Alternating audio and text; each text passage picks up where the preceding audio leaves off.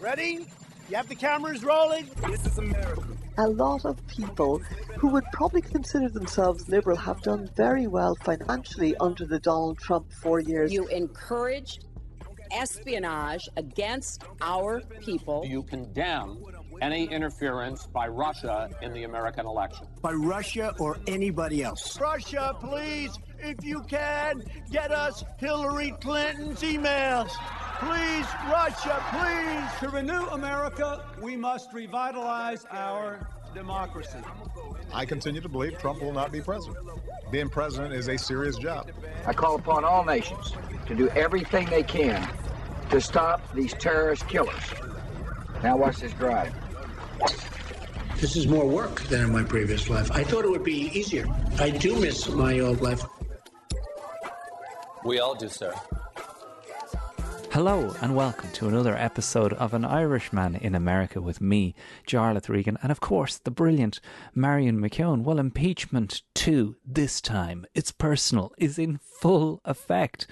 President Trump has received his second dose of impeachment. But Marion, what is the point, given that this process is going to take a lot longer than a week?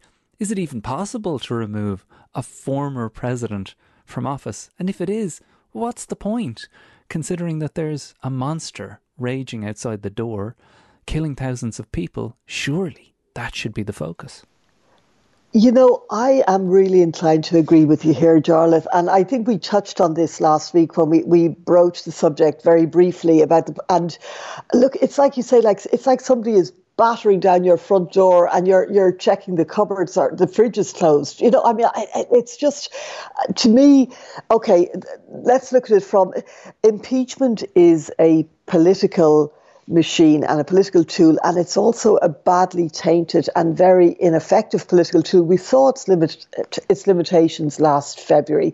I mean, when you know we were all there covering it, and you really saw that it's an entirely partisan weapon, and it just depends on whose hand it's in. And you know, I think we mentioned last week that I thought the way to go is to continue with a criminal investigation and possibly an indictment and a prosecution if it is seen that Donald Trump did in fact incite this mob based on the footage. It seems that there's certainly strong prima facie evidence that he did. And then you also use a belt and braces method where you can also invoke the 14th Amendment, Section 3 of the Constitution, or Article 14, I should say, Section 3 of the Constitution, which says that any elected official who basically does what Trump did is barred from running for office thereafter, and all you've got to do is get a simple majority vote in the Senate to achieve that. So let's look at what's going to happen. We saw, as I say, the debacle that the last impeachment was. As you just said, Donald Trump, this day next week, America will have a new president. It will be Joe Biden. Donald Trump will be gone. He'll be scarpering off to Mar-a-Lago or wherever he goes to. I know you think Scotland, not inclined to agree with you, but he will be out of Washington. He has been, you know, I do worry that all of this banning of him from Twitter is going to drive him underground, and that whole movement, which is already so seething and boiling and bubbling on various underground sites. But that's another problem. So the main purpose of impeachment is to remove an unfit president from office, a president who has violated his oath. He will be gone. So is this just political theatre? Is this just political performative theatre?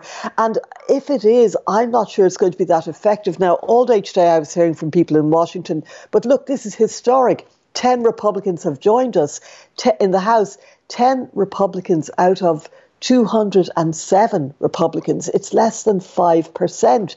So to me, this doesn't prove anything historic. Rather, this proves that Republicans at the moment will follow Donald Trump to hell if it means they'll be re-elected in 2022. I'm not seeing any big swing that's being talked up towards, you know, the centre here. We're talking, as I said, 10 out of 207 elected Republicans.